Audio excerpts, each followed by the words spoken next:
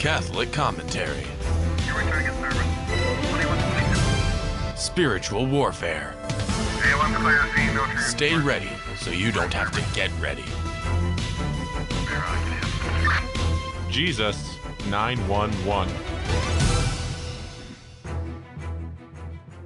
Soul Patrol, Jesus 911, one-man car. My name is Jesse Romero. The month of February is dedicated to the Holy Family. The special devotion which proposes a Holy Family of Jesus, Mary, and Joseph as the model of virtue of all Christian households. This began in the 17th century in the Catholic Church. This February, let's restore that devotion in our domestic church. It would both honor the Holy Family, and at the same time, it becomes a reminder to strengthen family life. After all, the church has taught us how the Holy Family is a model, the example for all families around the world. So says St. John Paul II in a 2001 Angelus. He called the family of Nazareth a model for every home. By the way, you can support the show by sharing the full show link at vmpr.org. You can also find us on social media at VMP Radio and our YouTube channel. Full sheen ahead. Share us with your friends and evangelize everybody that you love. Today's also the feast day of the Japanese martyrs, St. Paul Miki and his companions. Pray for us. Okay. On Mondays throughout the year, I'm basically going to be talking about some great aspects about the Catholic faith. Today I'm going to tweak it just a little bit. Because even when it comes to spiritual warfare, the Catholic Church, because it was given the authority by Jesus Christ over Satan and over demons, the Catholic Church is the only trustworthy source to listen to when it comes to spiritual warfare. And so today, I'm going to show you how unique the Catholic Church is in light of spiritual warfare. The nuances that most people, especially Protestants, just don't get. I'm going to be talking about the spiritual warfare today in light of the Catholic Church's teachings, and specifically questions on authority, because this is an area that a lot of people have questions about. And I'll tell you why. It's because of Father Chad Ripperger, who's tapped into the writings of St. Thomas Aquinas. He's caused a revolution in the Catholic Church in a good way. Because Catholics used to follow Protestant models, Protestant modalities of praying over people, of what you would call healing and deliverance, laying hands on people's heads, praying over people. Father Ripperger unearthed St. Thomas Aquinas' teachings, and he's making it mainstream, and I'm going to help him make it mainstream with this show and any other way that I can. But he's showing us that there are rules of engagement with the spiritual warfare. And this is the genius of Catholicism that Father Chad Ripperger has again, he's unearthed these teachings. It's like they say, when you look at the Catholic faith deeply, there's gold in them there are hills. And so you'll see the issue of power and authority. This is something that Pentecostals, Protestants, even a lot of modernist liberal Catholics, they just get this wrong. So I'm gonna clear some of those things up on today's show. So a listener sent me about a dozen questions about power and authority as it relates to healing and deliverance. So the first question the listener sent me was, Jesse, what are the ways that prayer warriors can overcome evil in this world? Well, the first thing that we can do to overcome evil in this world is we have to be personally holy, living in a state of sanctifying grace. If you're not doing that, you're helping nobody, especially yourself. Dr. Ralph Martin, one of my friends, he says that the shield of faith, quoting St. Paul in Ephesians chapter 6, he says the shield of faith extinguishes the fiery darts of the evil one, and all day long the devil is firing fiery darts at all of us. Temptations appealing to our flesh, peer pressure from the culture of death, demonic lies being inserted into our mind. If we as Catholics don't have the shield of faith, we're sitting ducks. We're going to go to the enemy side without even knowing that it's the enemy, without even knowing that we switch sides. There's only two teams out in the world. You're either part of Team Jesus or Team Satan. And those of us that are part of Team Jesus, we want to evangelize those that are part of Team Satan so they can switch jerseys, so they can come onto our sides. And also, we can't also fall into the sin of presumption. We as Catholics that are part of Team Jesus, we have to make sure that we stay part of Team Jesus, and that's an act of the will that has to be decided daily. I dare say hour by hour, minute by minute, second by second. We have to decide to follow Christ. We will follow Christ. Another way that we could overcome the evil in the world is be a light in the world, or be a light of the world. We have enough and even an excess of darkness in this world. It's the right time that we should serve as lights. It's high time that we should serve as lights. The world thrives in darkness, but Christians live in the light. Christ instructed us, you are the light of the world in Matthew 5:14. Let your light so shine before men that they may see your good works and glorify your Father in heaven. So, if we want to overcome the world, our godly examples make a huge difference. Being a light means that we should represent God properly. Our light should shine to others in such a way that they see God in us. Our living example should lead people to God and drive them into worshiping God. Also, to be a light to overcome the world, Romans 12:2.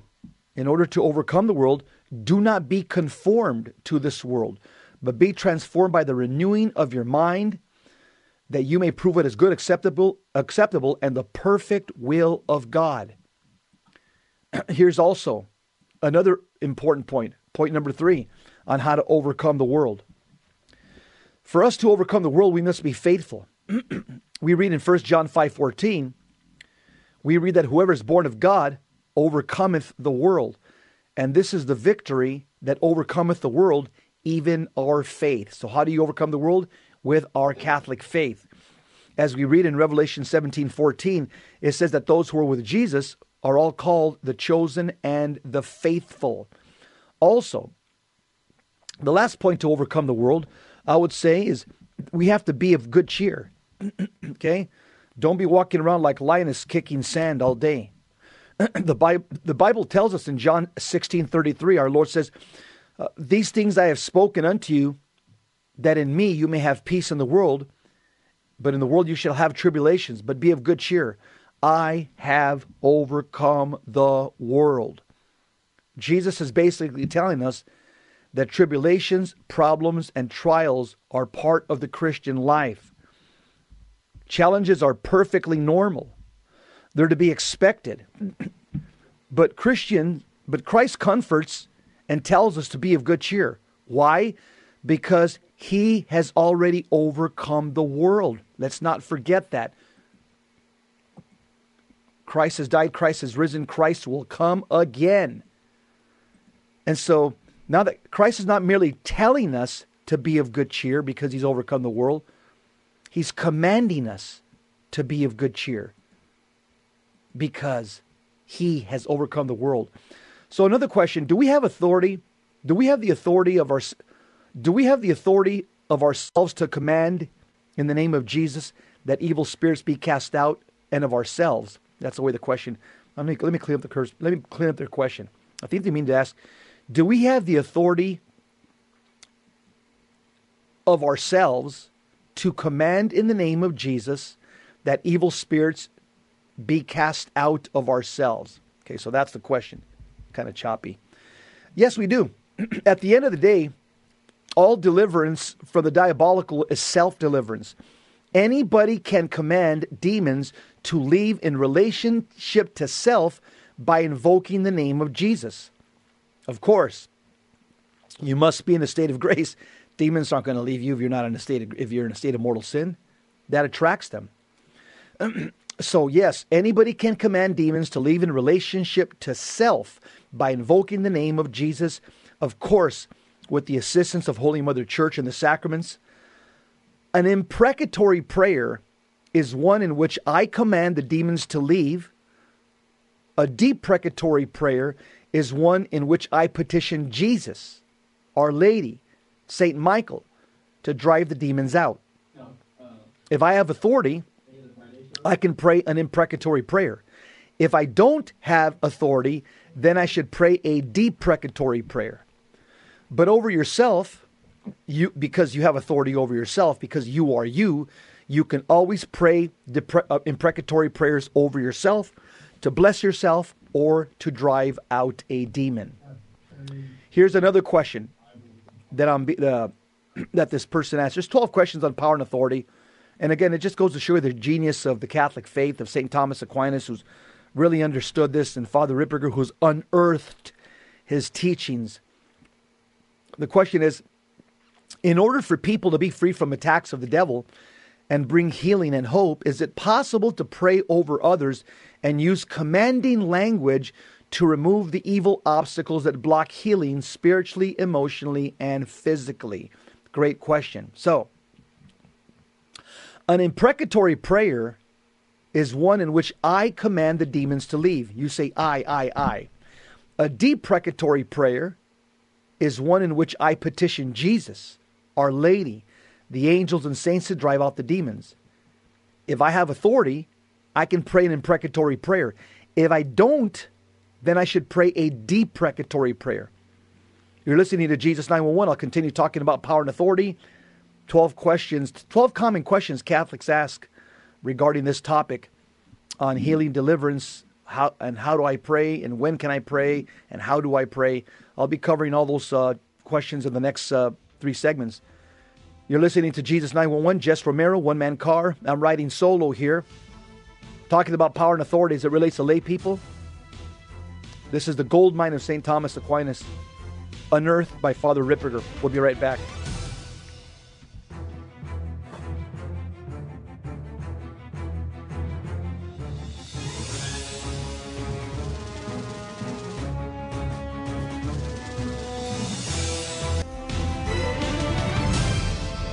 Now, back to Jesus 911. If this call is not an emergency, dial 888-526-2151. Soul Patrol, Jesus 911, talking about power and authority as it relates to spiritual warfare. The question is, in order for people to be free from attacks of the devil and bring healing and hope, is it possible to pray over others and use commanding language to remove evil obstacles that block healing spiritually, emotionally, and physically? Here's the first thing I would say. Lay Catholics can pray deprecatory prayers for anyone, with the proviso that you don't place your hands on their head. Why? This is a priestly position which demons recognize. There is not one verse in the Bible, Old and New Testament, that shows one lay Catholic laying his hands on another lay Catholic outside of, again, the father-son structure, the patriarch, pupil-disciple structure. And so lay Catholics laying hands over other lay Catholics, this is just not found in Scripture. Demons know that you have no authority over them. We're equals. If you start acting like a priest and you're not a priest, demons can retaliate against you or your family for stepping out of your lane of authority, acting like a priest when we're not. By, again, the laying on of hands is a priestly position, posture. Our prayers for others are deprecatory, and that's intercessory. That's perfect. That's fine. Having said that, a lay person can lay hands and do imprecatory prayers over those under your authority, under your domestic church, like your spouse and your kids. The father, the husband of the house, can lay hands on their wife, on her head and children, using imprecatory or deprecatory prayers. Most especially, everybody can pray imprecatory prayers. Everybody can pray imprecatory prayers for yourself, for oneself. Lay Catholics, by virtue of our baptism and confirmation, have the power to pray because we're in Christ. We have the power to pray deprecatory prayers for anyone. We don't have authority to pray imprecatory prayers over other people that are not under your authority.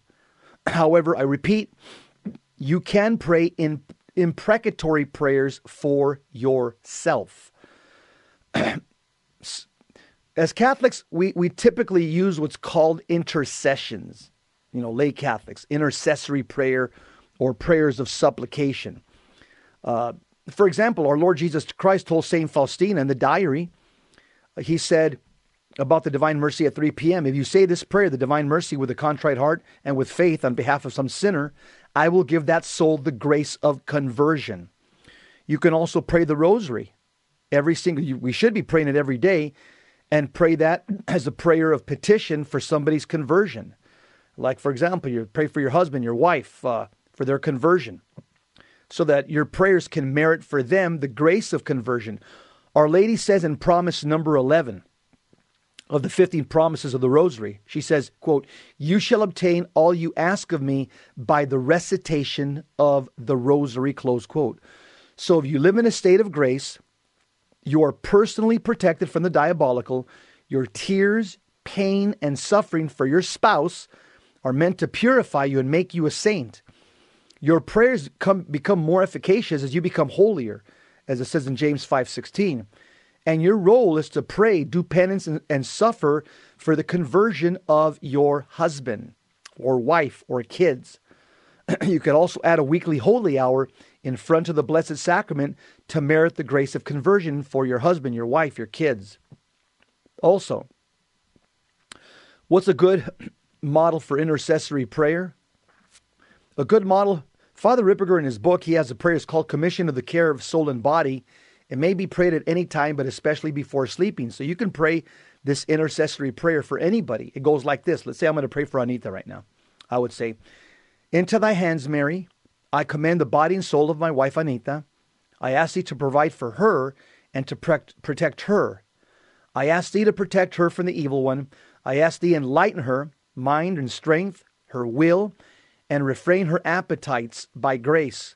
Our Lady and St. Michael called down from heaven the legions of angels under your command to protect Anita. I ask of you all the things I ask of her guardian angel of Anita. Under thy intellectual and volitional protection, I place Anita's body. I ask thee to illumine her mind and refrain her appetites. I ask thee to strengthen her cogitative power, her memory, and her imagination. Help her to remember the things she should and not remember the things she should not. Help her to associate the things she should and not to associate the things she should not. Give her good, clear images in her imagination. I ask thee to drive away all the demons that might affect her while she sleeps or throughout the course of the day. Help her to sleep, and if thou should deem it prudent, direct her dreams. Help her to rise refreshed. Amen." So that's a good model for intercessory prayer. Here's another one. It's called the Light of Christ prayer. This is written by Kyle Clement, who's Father Ripperger's number one assistant, his number one team leader. It goes like this, and I'll pray it for my wife. "I pray that you grant Anita the grace to ascend to the truths of the Roman Catholic faith. I pray that Anita receive the grace to hunger and thirst for the Holy Eucharist. I pray that Anita desires purity of mind, body, and soul. I pray that the light of Christ be upon Anita so that Anita sees herself as the Heavenly Father sees her, and we see her as the Heavenly Father sees her. By the authority as head of household granted to me by God the Father Almighty, through the natural law and divine positive law, I place a crown of thorns saturated in the precious blood of Jesus upon the head of any demon who dares to affect my wife, any demon present to her, any lying spirits, any spirits of rebellion or addiction, any demons of any kind who try to afflict her. I place a crown of thorns upon your head. The entire time you try to afflict her, I bless my wife in the name of the Father and the Son and the Holy Spirit. Amen." So these are some prayers, to bring people back to the faith. This prayer here, the Light of Christ prayer, the way you bring them back to the faith, it's you're bringing to mind, an image of the person when they were in a right relationship with the Lord through the sacraments, when they were in a state of grace, when they were such as baptism, first communion, confirmation, marriage. And what you do is you project this image of the person you're praying for into the cosmos, and you project this image whenever you think or speak of them. So you concentrate your prayer efforts on their salvation rather than on their behaviors. So here's another one. Under what conditions do we have spiritual authority to use commanding language, if at all, for our children, for our grandchildren, for a confirmation child we sponsor as a godparent?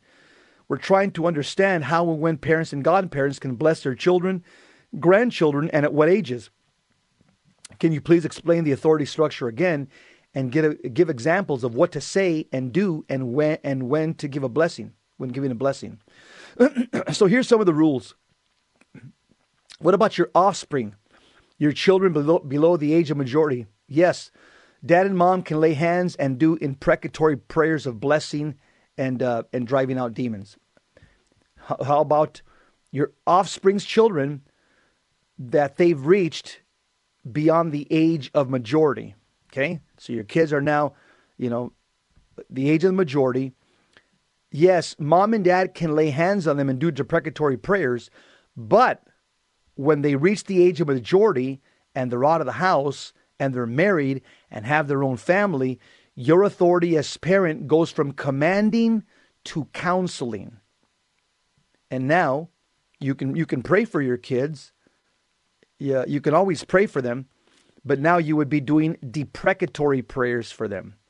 Yes, deprecatory prayers because they've reached the age of majority.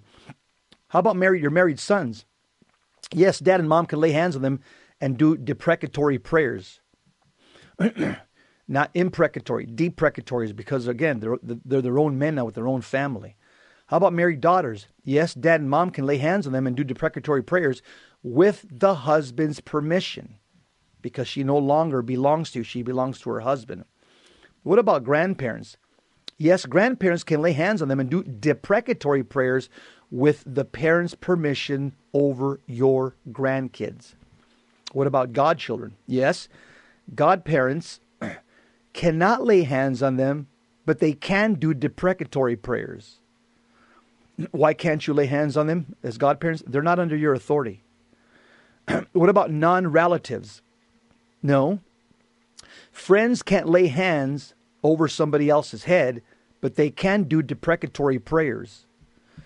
So the person asked here whether they're supposed to touch the kids when blessing them, what to say. I simply say, the lady says in this email, I asked Jesus to bless you versus I bless you in the name of Jesus. Would that be okay? Okay, here's a response. If they're your kids, parents can say, I bless you. That's imprecatory. If they're your kids, parents can say, I bless you in the name of the Father.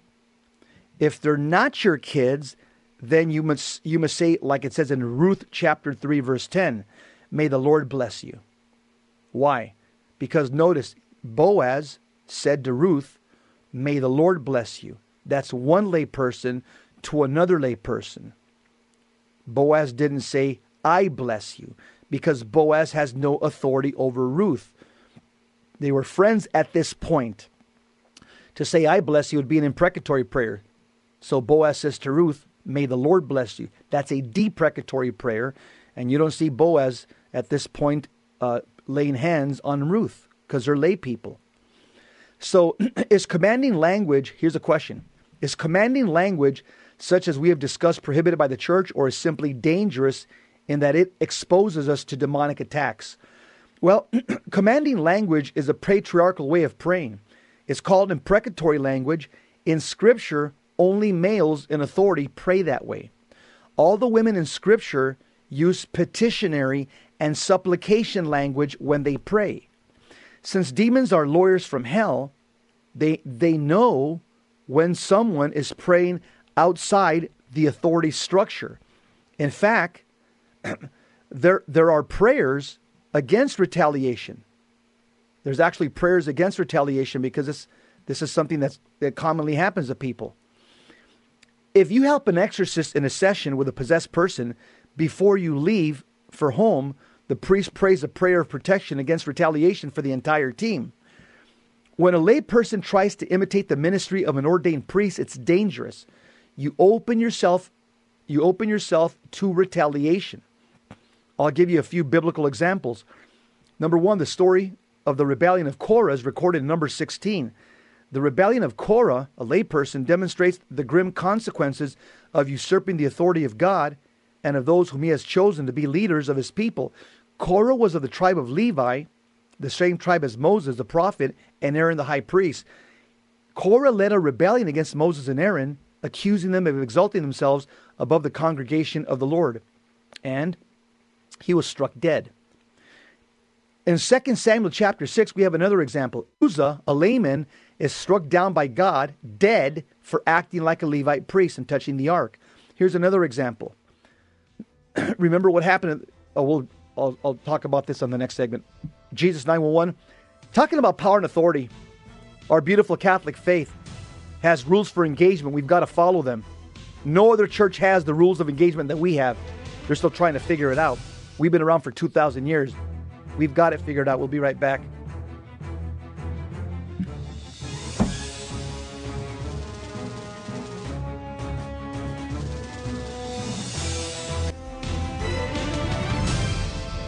Now, back to Jesus 911.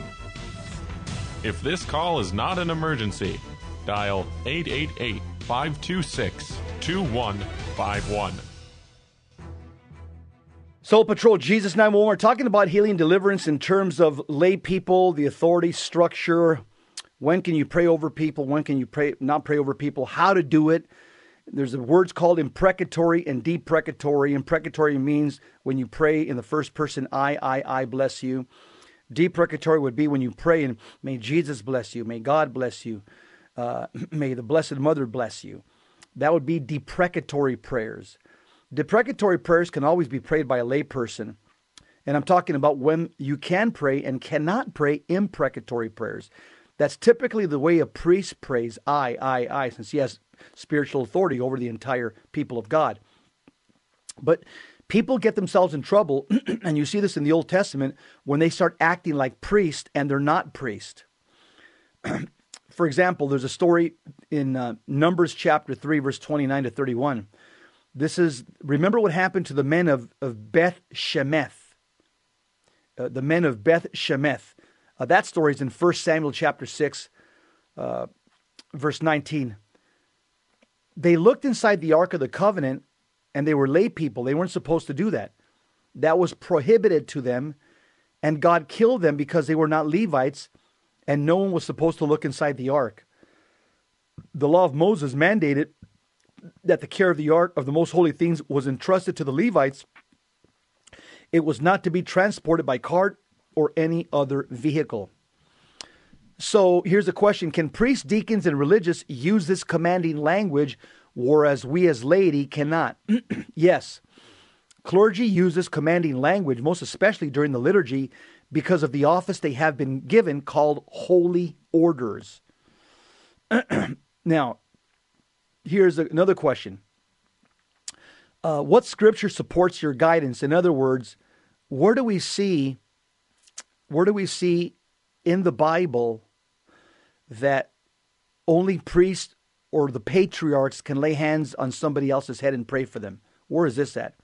Let me read to you from Unger's Bible Dictionary under the paragraph where it's called laying on of hands. Here's what it says. The laying on of hands, this occurs in Scripture as a patriarchal usage, as with Jacob's laying his hands upon the heads of Joseph's children. Genesis 48:14. It also occurs in later times as when Jesus placed his hands upon children presented to him for his blessing in Matthew 19:15. The laying on of hands formed part of the ceremony observed at the appointment and consecration of persons such as of Joshua by Moses in Numbers 27 and Deuteronomy 34. It sometimes attended the healing of persons by a prophet, although in one instance, in 2 Kings chapter 4, Elisha placed his hands upon the hands of the child. In the gospel age, the action was undoubtedly used in connection with the bestowal of supernatural gifts or the miraculous effects of the Holy Spirit in Mark 5:23. Although our Lord extended his hands over the apostles when blessing them at the Mount of Olives in Luke 24:50, the apostles laid their hands upon the sick and healed them, Matthew 9:18, Mark 6:5. And at times also laid their hands upon the baptized that they might receive the special gifts of the Holy Spirit. A quite natural extension of this practice was to apply it to those who were set apart to the sacred office in the church. The men already possessed of delegated power and authority proceeding, like Moses in respect to Joshua, or to put some of their own honor upon those chosen to the same responsible and dignified position. Not that the mere act would confer any special spiritual power, but it was employed as a fit and appropriate symbol to denote their full and formal consent to the bestowal of the divine gift. and being accompanied by prayer to him who alone can really bestow it, it might ordinarily be regarded as a sign that the communication had actually taken place. In the rites of the early church, the laying on of hands was used in confirmation, which generally was an accompaniment of baptism and symbolized the reception of the Holy Spirit. It was also practiced in ordination. In the modern church, Roman Catholics use the laying on of hands in the ceremonies that precede extreme unction, in ordination, and in confirmation, in both of which services it has received a sacramental efficacy. In the Mass, previous to the consecration of the elements, the priest extends his hands over the people in blessing. The Church of England and the Protestant Episcopal churches employ it as a symbolic act in baptism. The Methodist, the Presbyterian, and the Congregational churches employ it only in ordination. So, the question is, so what is a demonic attack, or what is retaliation? Can you share an example, or have you heard of anyone experiencing demonic attacks of themselves or family members because they prayed over others using this language? Okay. This happens all the time and all over the country. There's about 100 exorcists in the United States that share notes with each other. And these are some of the things that they share with each other. Cases where people become retaliated by evil spirits because people are stepping outside their lane of authority and acting like priests when they're not. But here's an article that was put out by crooksnow.com. Crooksnow.com.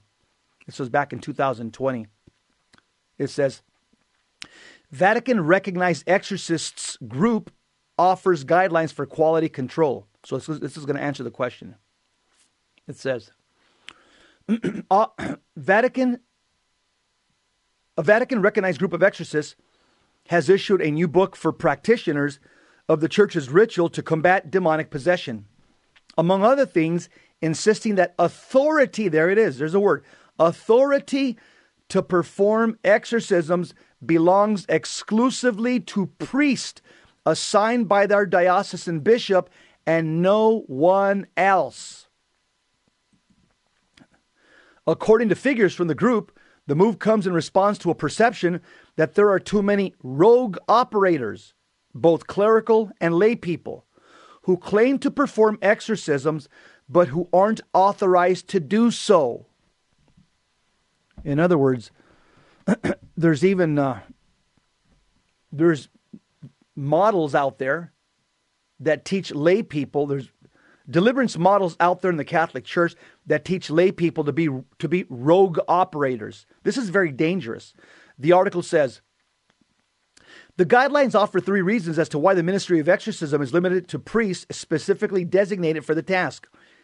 First bullet, only priests possess a mandate from the church to command demons in the name of God to recede, no longer to harm human creatures for any reason.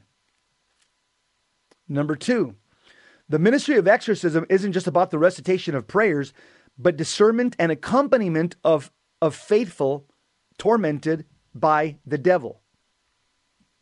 Pastoral tasks which occupy a very important and essential place. Number 3, third bullet. If a bishop names an exorcist, he also has a responsibility to make sure that priest has a specific preparation that renders him more suited than anyone else to discernment of extraordinary diabolic action. Here's my comment. Again, this is why Liber Christo was started, to train Catholic priests and their teams. The article says, the guidelines warn that unauthorized priests and laity who attempt to perform exorcisms without authorization actually may open the door to further demonic influence over the people they're trying to help. Issuance of the guidelines follows several years of mounting concern over what one member of the International Association of Exorcists described in 2017 as do-it-yourself exorcisms, which sometimes have been associated with instances of sexual abuse. In that 2017 gathering, members pointed to a case in Palermo, Italy, in which a priest, not authorized to perform exorcisms, nonetheless offered them to local women claiming to be possessed and had been accused of abusing them sexually in the process, including, in some instances, minor girls, close quote.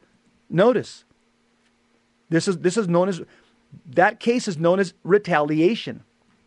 This priest was outside his lane of authority, performing exorcisms without the authority of the bishop. So the demon compromised him, got him to start now, triggered his emotions during some of these prayer sessions, and got him sexually involved with minor girls. The demon retaliated against his priesthood for stepping out of his lane of authority. This is what happens. Demons are lawyers from hell. They retaliated against this particular Catholic priest in Palermo, Italy, because he was outside of his bishop's authority. If they retaliate against a Catholic priest, what do you think they'll do to a layperson who is commanding demons to leave over other people and acting like a priest? Being outside of authority leaves you unprotected and open to demonic retaliation. Another question.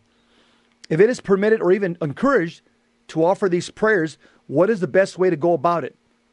The best way to go about it is to pray for yourself. The spiritual warfare prayers that are safe for the laity, once you're in a state of grace, you should be praying spiritual warfare prayers over yourself and your family. The perfect prayers to pray would be the Auxilium Christianorum prayers. There's a website, auxiliumchristianorum.org. And it is appropriate. The question is it appropriate to use the words Heavenly Father by the power of the Holy Spirit? I ask in the name of Jesus. Yes, you can say that phrase. That's an imprecatory phrase over yourself or those under your authority. Absolutely. We'll be right back talking about power and authority, do's and don'ts from a Catholic perspective. Stick around. We'll be right back. Jesus 911.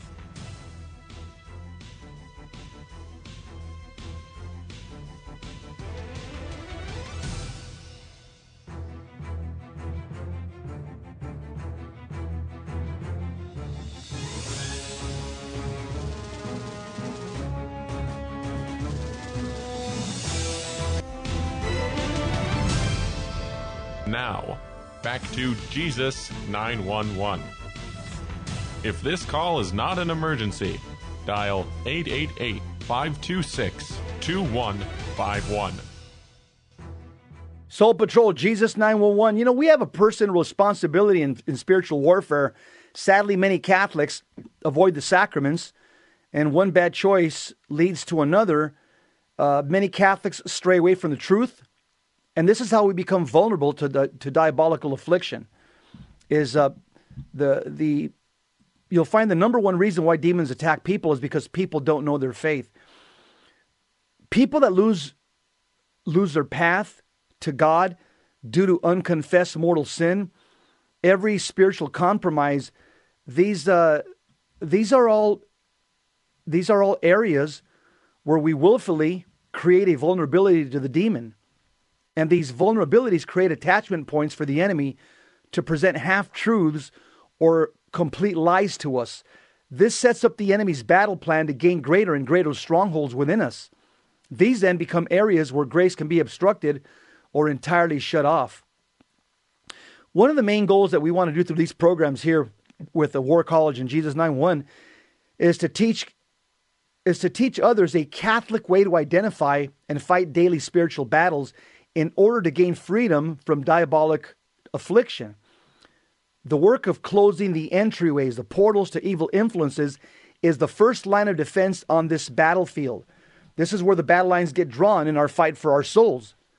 Liberation is accomplished through spiritual warfare, not spiritual negotiation. One must desire sanctification and remain committed to the personal efforts necessary through the ordinary means of sanctification provided by the church. That is, growing in holiness through prayer, the practice of virtue, and participating in the sacraments of the church are central to liberation. Liberation is a gift from God so that we can live freely and engage successfully in spiritual warfare. The ultimate goal is not just liberation from evil, but the salvation of our souls. In earthly battle, courage is not the absence of fear, but decisive action in the face of fear. The book of Exodus provides some excellent analogies for spiritual warfare. For example, when you have your back against the wall in a Red Sea moment, choose to trust and act in the face of whatever fears the demon projects to you. Moses' words of encouragement still apply today. He says in Exodus 14:14, "The Lord will fight for you, and you have only to keep still." God will act if you trust him. You have called to the Lord, and he now accompanies you in the dark valley. Thus you have nothing to fear, as is promised in Psalm 23. Although every one of us speaks Egyptian and how we've been enculturated into non-Christian elements of society, we do not belong in the Egypt of sin and oppression. Like the Israelites, we have been assimilated into a culture of oppression that militates against God's law and ultimately seeks to enslave us.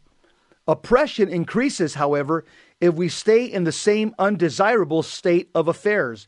Recall how, after the Israelites first sought to leave Egypt, Pharaoh not only demanded the same quota of bricks, but also no longer provided the straw. So as you strive to leave your own Egypt, the devil, symbolized by Pharaoh, will attempt to increase your oppression. Do you grumble and submit or trust God?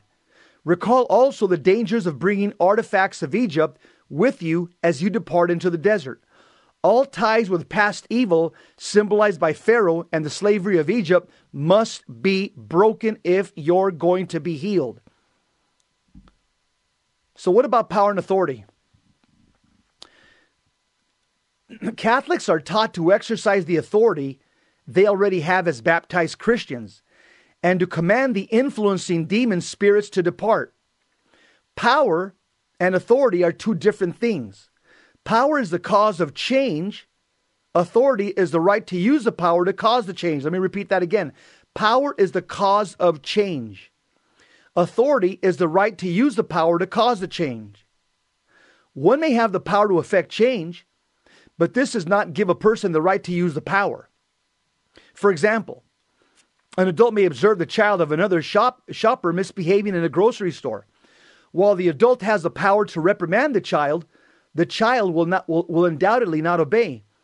However, because the child is not related to that adult, if an adult is not the parent of a child, he has no authority over that child, and the child knows that. Jesus says in Mark 16:17, in my name, they will drive out demons, close quote. The name of Jesus has power, but the authority to use that power is based on natural law and divine positive law. And again, if you want to read more on that, get a hold of Father Ripperger's book, Dominion, chapter 4, where he goes deep into this natural law and divine positive law as it relates to power. So authority is never something claimed, but is given by God either by natural law, such as in the case of the authority that parents have over their children, or by divine positive law, such as the authority that a priest has over the faithful by virtue of his priesthood, his holy orders. Authority is a right possessed by those who have an office or delegated jurisdiction by which they're able to command those under their authority to perform a specific action. The imprecatory form of prayer essentially involves commanding the demons to leave or to do something or to be bound. In the deprecatory form of prayer, one would ask God, Our Lady, or an angel to command the demons. One may only use the imprecatory form when one has authority over the person he is praying for. For example, a layman may use the imprecatory form over his minor children or his wife because of his office as father or husband. A mother can command based on the office of motherhood. She can command in relation to the husband due to the right to his body due to the marital contract.